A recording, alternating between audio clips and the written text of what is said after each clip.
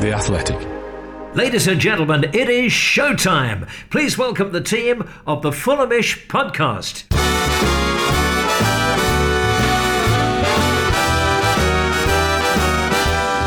It's the Fulhamish podcast, your independent voice of Fulham FC, brought to you by The Athletic UK. Oh, what a difference a couple of days makes, eh? It was only, a few hours ago that we were watching free-flowing, goal-scoring Fulham put 4 past Birmingham at St Andrews, and then, what a stark difference. HMS pissed the league, blown slightly off course by a smash and grab victory from Reading.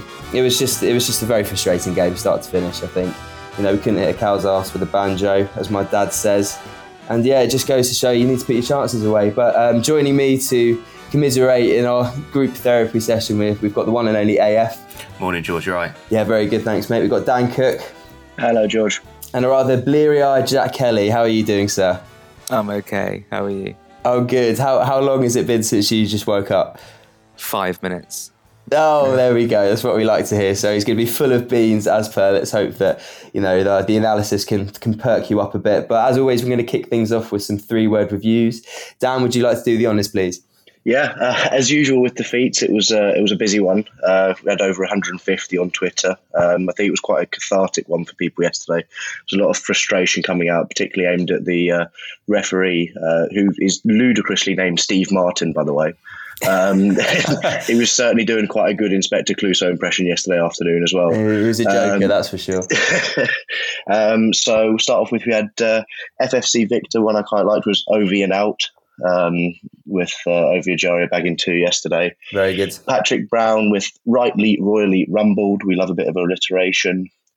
Fulamato with the Royal Rumble Crumble. Which I also enjoyed. D-Binge with the simple Waitrose Derby woes. Our own Richard Solbamba with ruthless to toothless. And finally, Keith with the simple but effective another frustrating Saturday. Indeed, it was an incredibly frustrating Saturday. I mean, Fulham started so well. I thought we looked really lively. We were like greyhounds out the traps.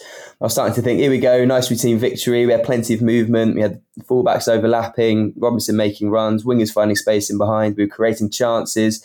I think ultimately it was a game of missed chances. It felt the opposite to the Birmingham away game. AF, you were sat on the halfway line. Just how frustrating was that game for you?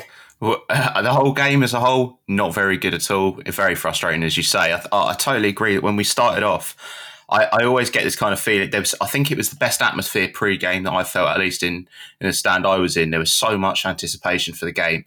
And, we kind of came out the blocks and I thought this was going to be another, 3-4-0. I could just see everything going our way. And it started to kind of crumble away from about 10, 12 minutes onwards, where we had a couple of chances early on. Bobby had his chance that he put obviously over the bar for that amazing Chalobah through ball. But it started to feel as the game went on, this isn't going to be our day. And obviously that was compounded as soon as Reading scored on 18 minutes. I think it completely flattened us. And I think that's something obviously we'll come on to today. But as soon as we concede a goal, we just seem to go completely flat and have no plan as to how we're going to overcome that. Yeah, it's frustrating. We may be starting to see some old habits from the sort of Scott Parker era creep in again, and that once we find ourselves a goal down, we just run out of ideas and teams just seem to have the number on us. AF, you mentioned the chances, Bobby Decordova-Reid. Yeah, 2 brilliant chances, one-on-one with the keeper that he spooned over the bar, and then another open header, Mitro hitting the bar at the death. Jack, do you think if those goals go in, this is a completely different game and we cruise to victory as we did against Birmingham? Yeah, I think those chances were huge. They came at good times for us as well. If we'd have gone into the break level, happy days, that would have been fine. I think we would have maybe controlled the game and go on to win it. But look, I'm looking at the stats here, and we had 25 shots to their 8. And we've seen games like this before. Season before last, Reading at home on New Year's Day, 2-0 down, got a goal back. Bristol City at home, 2-0 down, got a goal back, and then should have had the most blatant penalty in added time. It's games we've seen before. It's very, I wouldn't say repetitive, but when you're chasing the game at 2-0 down, you do start to become very panicky on the ball. And so performances like Seri were dropping, Cavallero we'll get onto was just absolutely dreadful. And I think that, those chances, if they were put away, we would have been in a better position. We got caught in the counter-attack, and two very, very good finishes from a very good player in Ovie Ejaria was the difference, and from there we couldn't really recover. Yeah, absolutely. I mean, you mentioned the goals from Ejaria, Dan. I mean, I just thought they were fantastic goals. Could you argue maybe that he was given a little bit too much space for the first one? Do you think we should be closing him down a bit? Yeah, I think it showed where we are going to potentially struggle this season, especially if we don't have Harrison Reed in that team. Because we've come up against another team like Blackpool who had willing and direct runners. So they had Halilovic, they had Ejaria, Hoylett, Deli Bashiru. They were all keen to get on the ball and run through the heart of our midfield. And that's the issue that you can have with Seri as your deepest midfielder, is that he doesn't offer the same qualities as Harrison Reed off the ball. And so in those moments, that's when we were most exposed. And then you leave your back four with a really tricky decision.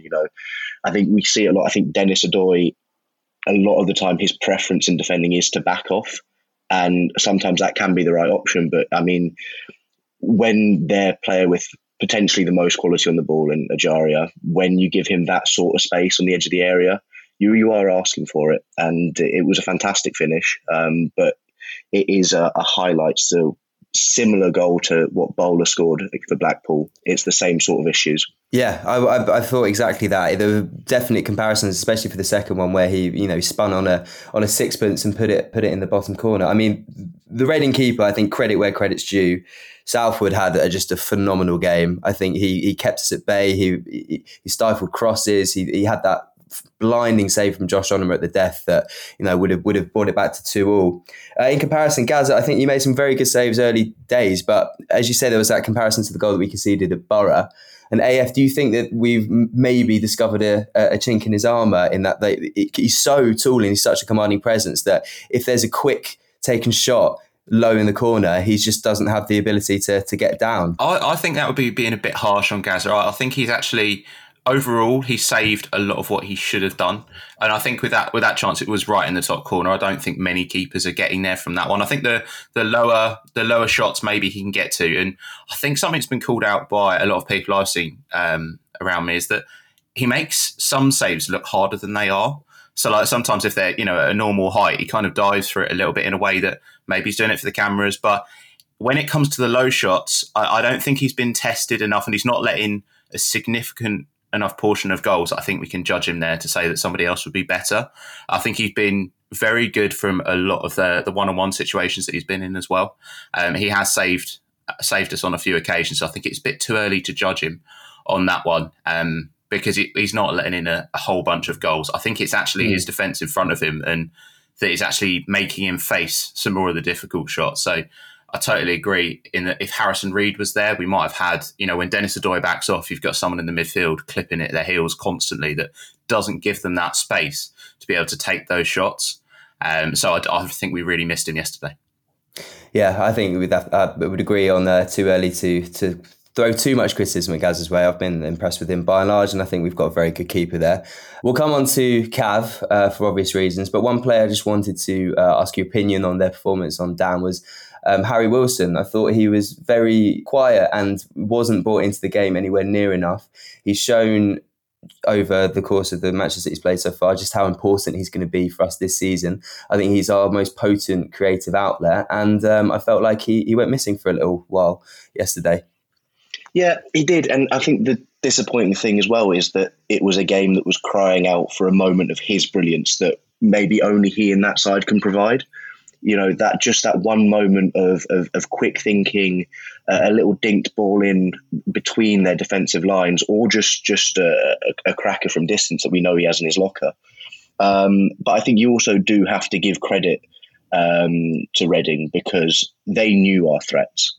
And where a lot of teams have defended quite narrow against us, I'd say, and allowed us to exploit those wide spaces and then allows Harry Wilson to pick up those little pockets of space in and around the area. He didn't have that yesterday. And I think that's where we need to work out, if teams are going to play like that against us, how do we get our key men on the ball? Because it was a little bit of a throwback yesterday watching Tosin and Tim Ream just exchanging the ball between each other.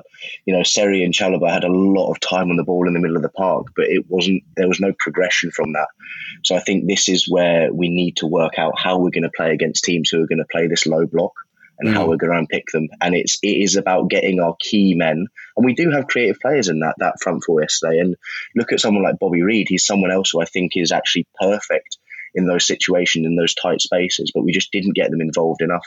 Yeah, no, I would have to agree. Jack, you mentioned stats in your point earlier. So Silva post game said the stats are there. It was clear for everyone that saw them, but the result was there as well. In foot, we can have a lot of possession. You can create so many chances, but if you're not clinical enough, it can happen. So just a quick look at the stats. You mentioned 25 shots to Reading's 8. We had 5 on target, 66% of the possession. The XG of 3.23, which is high enough to make George Singer's trousers twitch. Does Fulham's lack of composure in front of goal concern you, Jack, or was it just a bad day at the office? You were at Blackpool. People mentioned our sort of lack of creativity and put it down to sort of jet lag and international fatigue. Do you think that perhaps it could run a little bit deeper than that? No, I'm not too concerned because the chances will come. We have enough creativity in that midfield and up front. It's just a bad day at the office. We missed some big chances. Those free headers, we hit the bar, very, very fine margins. Queen's Park Rangers had 26 shots yesterday, which is more than us, and still lost to Bristol City. This is the Championship. No one in the top 8, apart from Bournemouth yesterday, won. So I'm not panicking at all.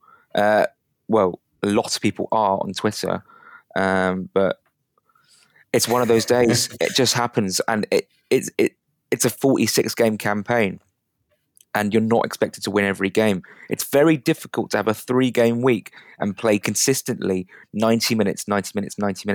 It happens. It doesn't happen. It can happen, but it didn't happen this time round. I'm not too concerned at the fact that we created so much and only scored 1. I think it's just down to good goalkeeping and just being unlucky. I think Jack's spot on in the sense that we could be very doom and gloom about this, but it is important to remember that I think if we come away, if the game was played exactly the same way and we win that 2 or 3-0, no one bats an eyelid. It could easily have transpired that that's how the game went. The second half, that was their only shot, that Ajaria goal. That was all they offered in the second half, Reading. So I think we've created enough chances to win that game. You could maybe argue that, yes, because of the scoreline, Reading deserved it. But really, when you boil it down to what happened on the pitch, we could have won that game quite comfortably. And I don't think there is a need to panic. Unlike after Blackpool, where we offered very little, actually, we offered quite a lot yesterday. You play that game 10 times, 9 times out of 10, we win, and it goes in our favour. It just wasn't our day. And I think that, we need to put everything into perspective. HMS Pistol League is still very much on course. But I mean, it's funny, isn't it? Because you go into the season, you see us like absolutely dispatch teams like Huddersfield and Birmingham, and you think, right, we're on for the all-time records for the Championship. We're going to win every single game. This is going to be blinding. And then the games like this is a reality check. You're like, this is an incredibly difficult league to get out of. We're still there or thereabouts. We're playing well. Let's just put things into perspective a little bit. So AF Munoz got off the score sheet. Yeah, it was fantastic to see him get a run out and get his first goal for Fulham. I was chatting to Sammy about him when he arrived, and I was asking him what kind of player do you think he'll be, and there was comparisons that have been drawn to sort of young Ronaldo, who would otherwise be known as Fat Ronaldo. Very powerful, very direct runner, fantastic finisher. Sammy seemed to think he's more of a similar player to Mitro than a lot of people have given him credit for, but I thought he looked very lively, offered us something different. How do you see him slotting into this team? There's a certain glamour associated with Brazilian signings. Silva said on his first goal, he's important, he's got the ability to score, the team needs to create more from out wide because he's strong in there. Apparently he also picked up a knock, which is a little bit concerning. For the last 10 or 15 minutes, apparently he couldn't run, so he made a big effort, which kind of shows his desire. Do you see us, given his sort of fitness and if he's fully fit, final cylinders, do you see him as a regular starter for Fulham? Where does he slot in? I think it's a really difficult one to fit him into our system at the moment, but how he came on yesterday is, I think, where we'll see him more this season, more as a secondary striker in those situations where we need to make those overloads in the box. I was really pleased for him to get his goal because as soon as he came on, you could see his desire to get on the end of everything. I think it's a bit of a baptism of fire to actually come straight into English football in your first games. Is Blackpool away and then Reading at home, both playing low blocks. So we're effectively going to have to lean towards the aerial part of his game. So we haven't really seen him running in behind. We haven't really got to see what he can do against a team where we're really on the front foot there. So I'm looking forward to seeing him in some of those games. But I think where we'll see him more this season will be that second auxiliary striker. Now, this was a role that whilst Bobby looked like he was in the 10, he wasn't really playing in the 10. He was actually playing as a second striker, but he wasn't really offering as much as what we needed because everything was coming in from, wide areas as crosses. And really, it was either Mitrovic or nobody. And often they missed, as we'll come on to. But when Meniz came on, I think it gave Reading more to deal with in the box. And we noticed that from the goal as well. Wilson's cross from the back post comes across and Mitrovic is on the back stick, able to head it back. And, Meniz is there for the perfect header in between their defenders. But it gave them more to think about. So I really am looking forward to seeing him get his fitness up, get a little bit more used to, the football that we are playing. He's not been here very long.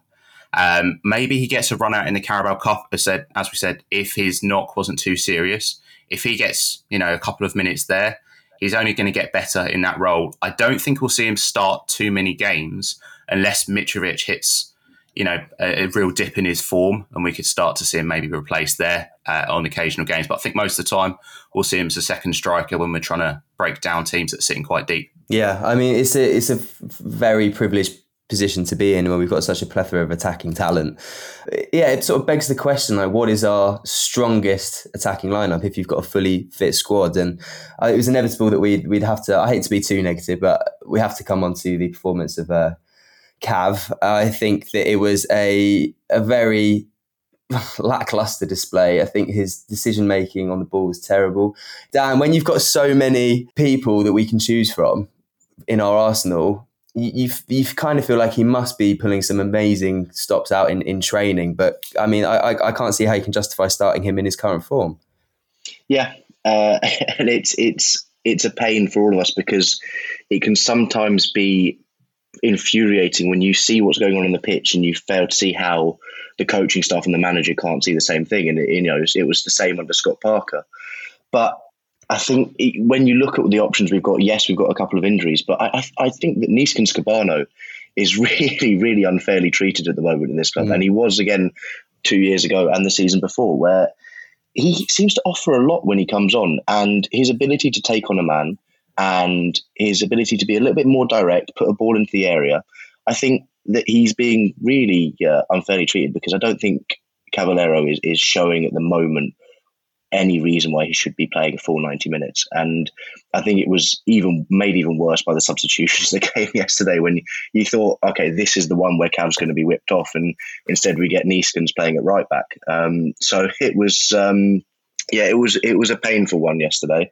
And I think it's made worse as well by sometimes he does things where you think, oh, hang on, yeah, he is a good player. And he showed it at Wolves and he showed it at Huddersfield this season, that there is a good player in there. But it just doesn't come out often enough. So inconsistent, isn't it? I mean, I remember there was a ball I think went out. I think it was from the right back area. Might have even been Tosin played it through, and I was thinking it went through to Cavallero on the left wing, and he takes it down perfectly with a Berbatov light touch. And I was thinking he's one of the only players in this team that can do that, cut in, and then also hit it straight into Rose Ed. But you know that all three things are going to happen. And it's every time that he was out, in an isolated position, you're thinking, do you know what? He's going to be able to deliver something here. He's got plenty of time. It's almost when he's got too much time that he actually thinks about things too much, and his decision-making is atrocious. And it has been for Fulham. And I totally agree with Dan that Neeskens Kebano's decision-making in the smaller amount of minutes that he has played for us seems to have been better. So if we are picking between those two, I'd be saying Kebano probably gets the nod, but he must be doing something good in training. I actually thought, he must have some, compromising pictures of Scott Parker or something to be getting into the team. But now he's getting into the team with across multiple managers there must be more than what we're seeing on a match day. I just think that generally, and this isn't just a criticism of Cal, this is in general, the quality of the crossing, the deliveries were terrible yesterday.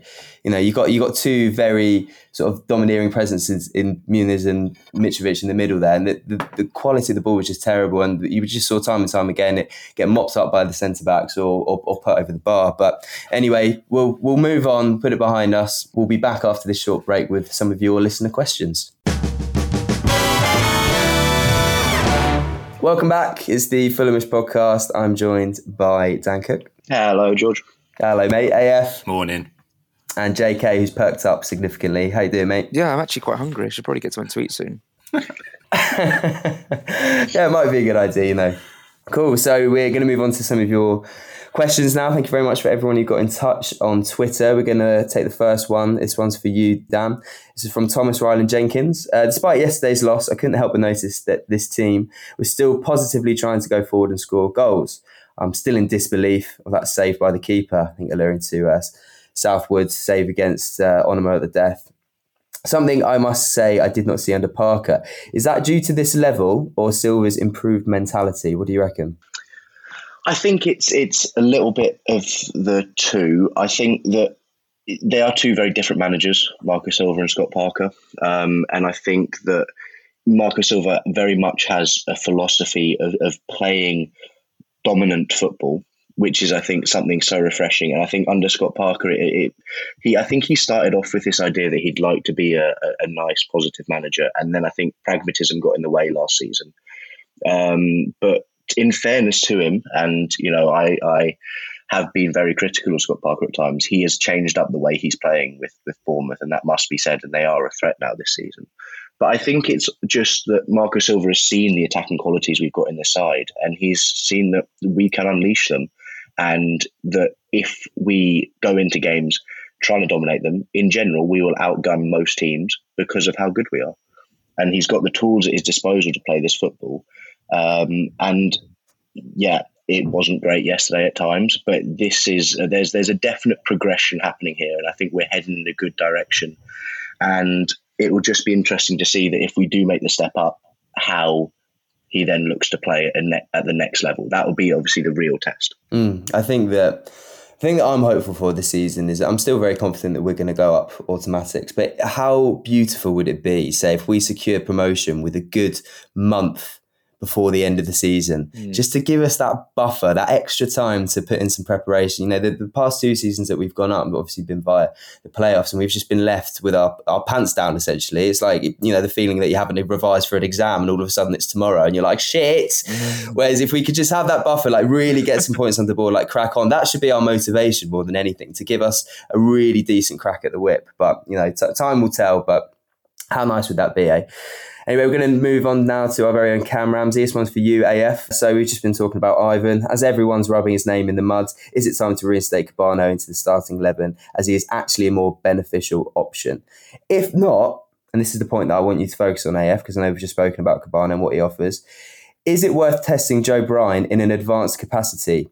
If we're persisting to launch cross after cross into the box. Now, I would like to see this. I spoke about it on the pod on Thursday with Sammy and Peter. He, I think, is by far the best crosser that we have in this team. I say, why not give it a go? What do you reckon? I've been hitting that siren for a little while, the Joe Bryan left wing siren, and I'm still on that bandwagon.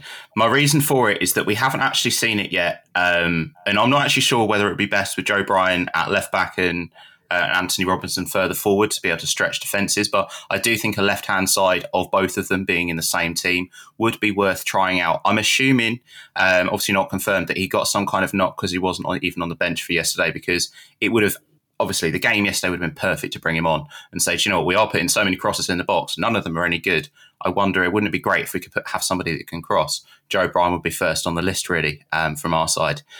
I would love to see him play at left wing or left back, just along the left side, so we could get those overloads in. But it does leave us with a bit of a predicament in just, if I still think our best front three is Mitrovic, Bobby Decordova-Reid and Wilson, but it's actually the number 10 position that's causing more of an issue for us, in the fact that since Carvalho's been out with his injury, we've been trying to fill that position with different people. We've actually played three in a deeper midfield. but we've never really filled that 10 just yet, which is why those players are, Bobby goes into the 10, means that Cavallero is playing on the left.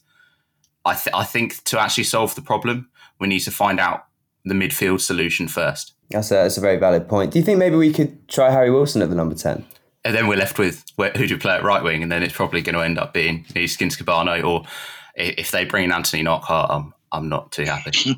I'm out. Okay, so we just mentioned Bobby Decker, David Reed, and where do we place him? This one's from Dale. So everyone's on Cav's back, but is he really any worse than BDR? Now, hear him out here. Club stats prove not much better between them, despite BDR having played in the middle more often. So BDR, 6.5k minutes, 14 goals, 10 assists. Cav, just under 6,176 minutes, 11 goals, 8 assists. Now, obviously, they're very different kind of players, but I mean, how would you compare them, Jack? Well, Bobby D called over Reed. He can score goals. He's also got a good pace to get in behind. And he floats about. He can play in midfield. He can actually play deeper in midfield. He can play higher up in midfield. And he can play on the wing and up front. Very versatile. Whereas Ivan Cavallero, I see the same performance from him week in, week out. Wasteful, all literally just runs down the wing, puts in a bad cross, and then just repeat. It's just, I don't think that Cavallero should be anywhere near the team, because if he wasn't good enough under Parker, he's certainly not going to be good enough under Silva. And I generally thought Silva would come in and get the best out of Cavallero. And after Huddersfield away, I was like, oh, maybe he actually has done that. But I just don't trust him. And in a team where you need to create loads of chances, put loads of balls in the box, he's just not the one. So to answer the question, Bobby D called over Reed is a better option for me in this team. He creates more. Yes, a lot of fans were getting on his back yesterday because he missed the chances. It happens. Strikers or creative players sometimes have off days. He just had an off day. I would persevere with Bobby Reed. But Cavallero, for me, I think should be sold in January. As we've spoken about, he must be showing something in training, and we do see these flashes of brilliance. And if he hits form, I'm all for seeing him. The Cav resurgence, the renaissance. But time will tell as to whether that happens. This one's for you, Dan. This is Sean Burdett. Why are Fulham so poor at coming from behind? Several managers haven't been able to address this problem, and to be successful, we need to be able to turn games around. Why is it? Why do you think? So I think it was touched upon after the Blackpool game on the pod. But I think one thing to first mention is that it's actually quite difficult to come from behind in games, regardless of who you are. You go down in a game, and it is actually quite hard to pick yourselves up and go and win a game from there. You have to at least score 2, and you're not going to go out and score 2 every week.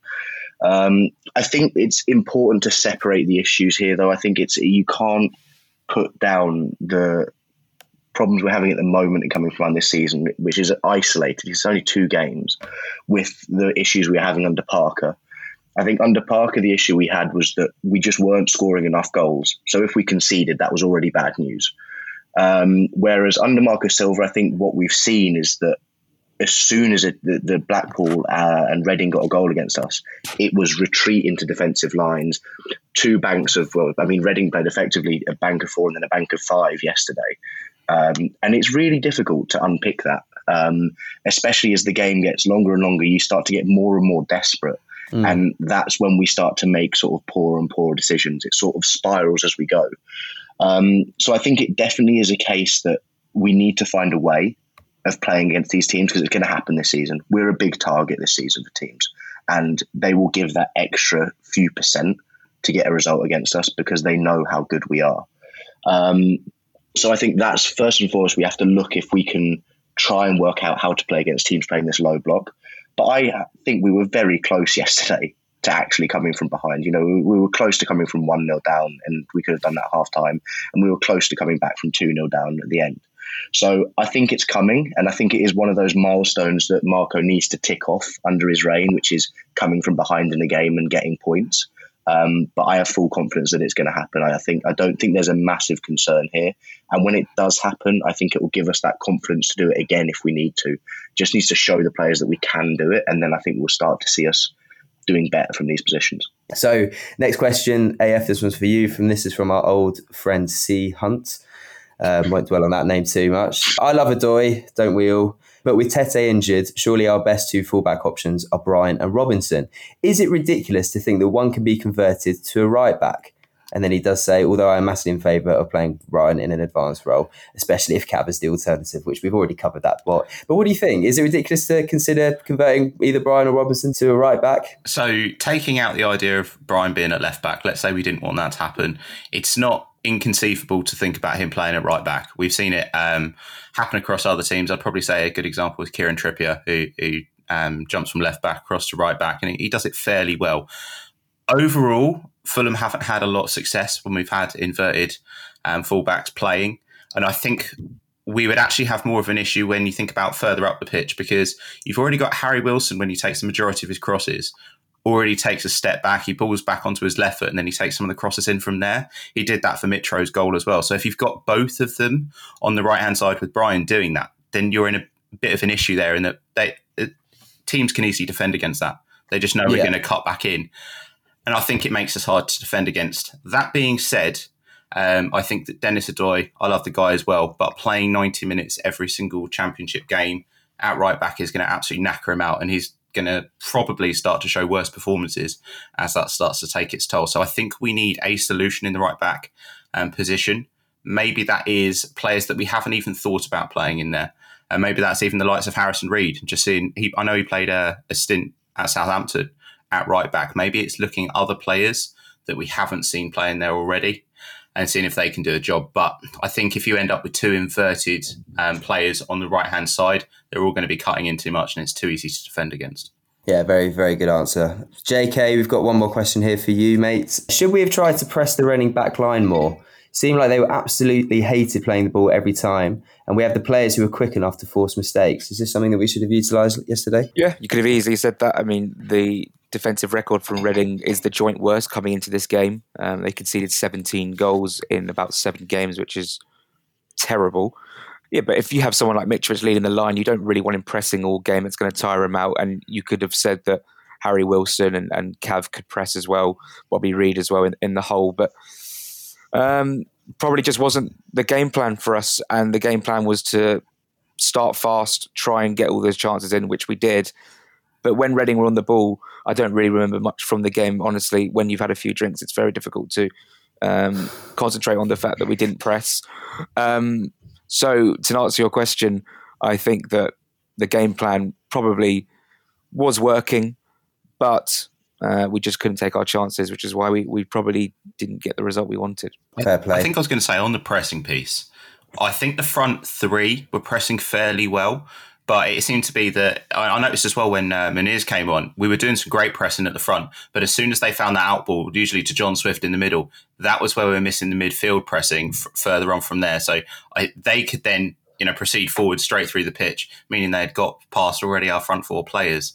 So I think the press was working well. It just has to be from a whole team perspective. And our midfield, it is one of the problems of playing Seri, is that he's a very, very good passer of the ball. I think he can actually dictate play from a deep line position, but we need someone else in there who's going to be able to do that pressing. And I don't think that the midfield mix of Seri and Chalobah necessarily did that justice yesterday against Reading's midfield three. Yeah, we'd have to agree. And I think it sort of emphasises the importance of having a fit Harrison Reed in this squad and what he offers, especially in that midfield with Seri in it as well.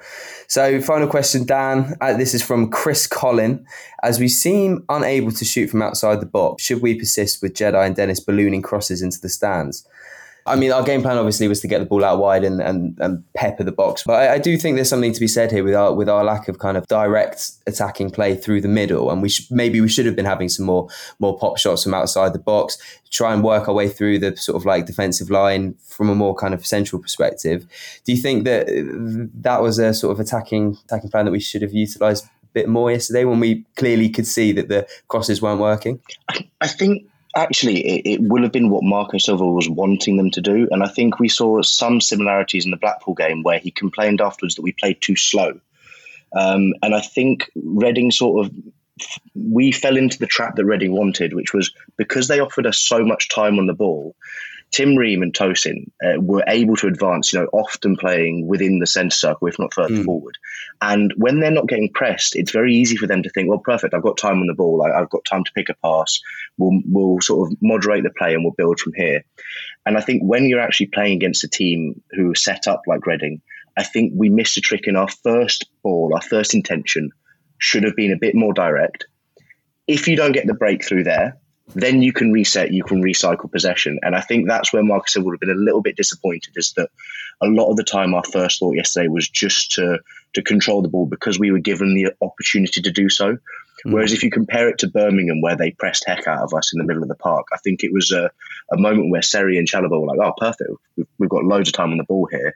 Let's see what we can do with it. And I think instead, actually, if we'd have been just that little bit more direct to begin with, it doesn't mean lumping it long or going direct non-stop. It just means that you've got to be able to change it up.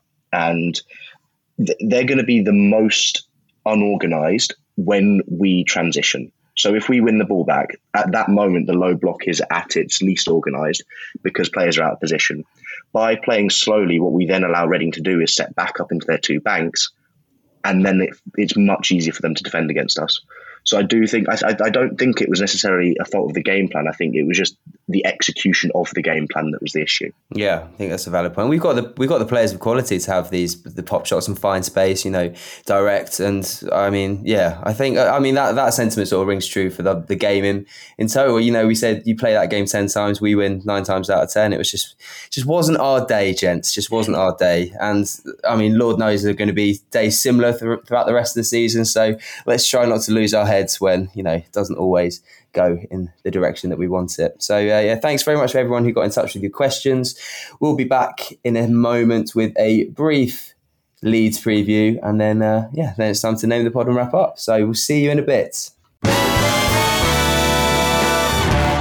Cool, we're back. I'm joined by Dan Cook. Hello, George. AF. Hello. And JK. How are we doing, gents? Starting to feel a bit perkier after the disappointment from yesterday. Oh, Look at those smiles on those faces. This has made me a lot happier. It's group therapy that helps. Exactly. So, I mean, let's look forward now, onwards, gents. And we've got a Carabao Cup tie with Leeds on Tuesday. Any of you going? Yeah, I'm going to be there. Yeah. Oh, excellent. Full squad. I should certainly be there. I have to admit I'll be attending with a Leeds fan. So I'm hoping he's one of my best mates. He's coming down for the trip. We'll be sat in the Putney end. So I mean, they don't call it neutral end anymore, but I'm praying that this one goes in our favour. Although I'm not feeling too hopeful, to be honest. I mean, AF, do you think that we're going to be seeing a lot of changes maybe going into this? It's hard to imagine that Marcus Silva is going to be placing too much emphasis on the Carabao Cup, but what faces would you like to see get a run out? I mean, in terms of faces seeing them get a run out, if Meneers hasn't got too bad a knock, I'd like to see him get closer to 90 minutes. The more football he can get under his belt, the better. I'd actually like to see Keena get the majority of the game, because I think he had a tough first game against Blackpool, and he didn't really have the best of cameo appearances against Birmingham either when he came on. So I'd like to see him continue to get run-outs. Brian, if he's fit, 100%. But I'd also like to see what happens if we maybe play, a bit of a different defence as well. Just keep those players on their toes. I'd like to see Mawson get run out and actually probably rest Tim Bream, because, again, there's only so many games that he can continue to play there. I don't know who we're going to see coming at right back, but please don't give Dennis Odoi another 90 minutes under that. That's going to tire him out. I think the thing I'd like to see most from the Leeds game, though, is actually we need to maybe try and solve some of the problems that we've seen in the Championship within that game as well. So if we're trying out who can we play in the number 10 position, let's try out a couple of different players there. Almost use it as a bit of a friendly. I know a lot of fans are going to hate me for saying that, but personally, progressing in the Carabao Cup is nowhere near our priorities. So actually trying out those players to solve problems for the Championship would actually be what I'd want to see Marco use that game for. Yeah, no, I would have to agree. And I wouldn't even be averse to seeing some of the academy lads get a start, get a run out. We've seen the form of Sonny Hilton playing for the under-23s. He's been on fire. He's a player who's very similar to Fabio, and he could solve that problem that we have as number 10, or at least give us another option. So yeah, I'd be all in favour for a bit of the deep dive. And Dan, we know what we're going to expect from this Leeds Bielsa side. They're going to be high octane, run the game to the death, Do you see any change? I mean, we'll obviously see a bit of a rotation in personnel, but do you see any changes in the way that we're going to set up in the sort of game plan and formation? I don't think I would expect to. I think that there isn't much point in trying to bed a system just to play against Leeds in a game that we're probably not too bothered about winning.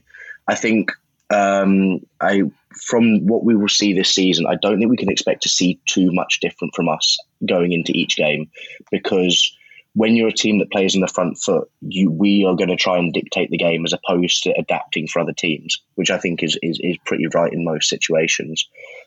So I expect that, and I think the right thing to do is to still operate with this 4-3-3, 4-2-3-1, whatever you want to call it, and get the players, the fringe players, the academy players, trying to fit into this same system so that when it comes to matches where they may need to come on or where we have injuries and we need cover, they know and have played in that system already this season.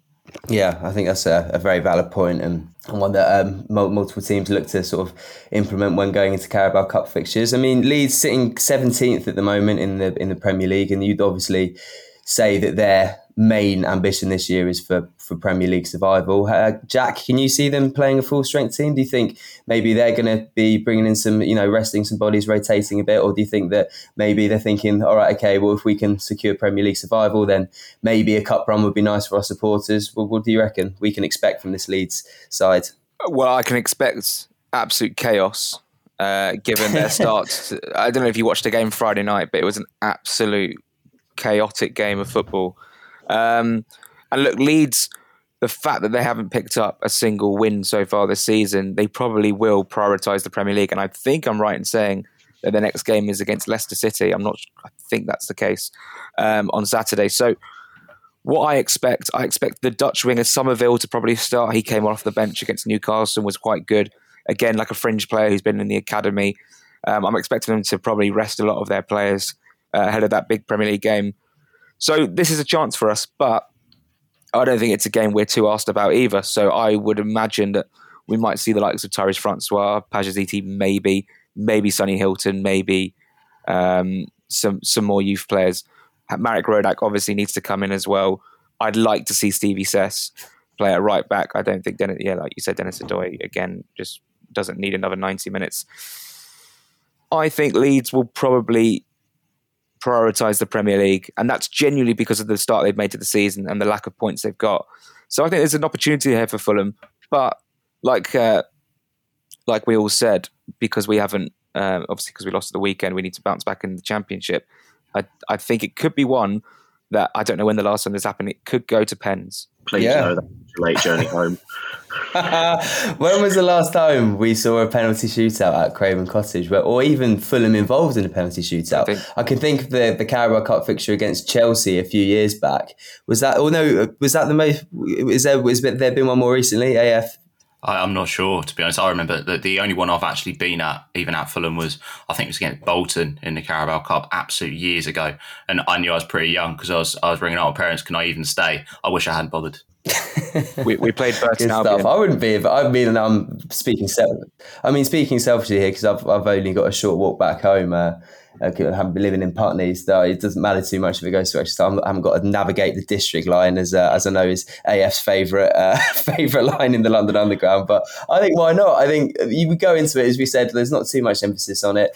Chance to embed some of our very exciting sort of youth team players, and I think that it's going to be an entertaining match, and we should just go out and enjoy it and not place too much emphasis on the result. But yeah, gents, thank you very much for your time. It's been very therapeutic, as you said, AF, and what better way to get over a disappointing result than to chat over it amongst some friends. And yeah, let's not lose our heads. It just wasn't our day. Smash and grab from Reading. What are you going to do? The season has got plenty more delights in store, I'm sure. The only thing that's left to do is to name the pod. Dan, would you like to do the honours, sir?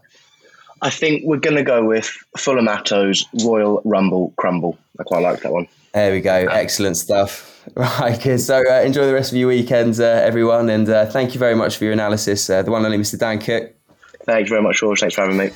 You're very welcome. AF, thank you very much, mate. Cheers, everyone. And JK, get yourself back to bed, son. Get yourself a full English, big mug of tea. You'll be right as rain. I'll see you boys very soon. Come on, you whites.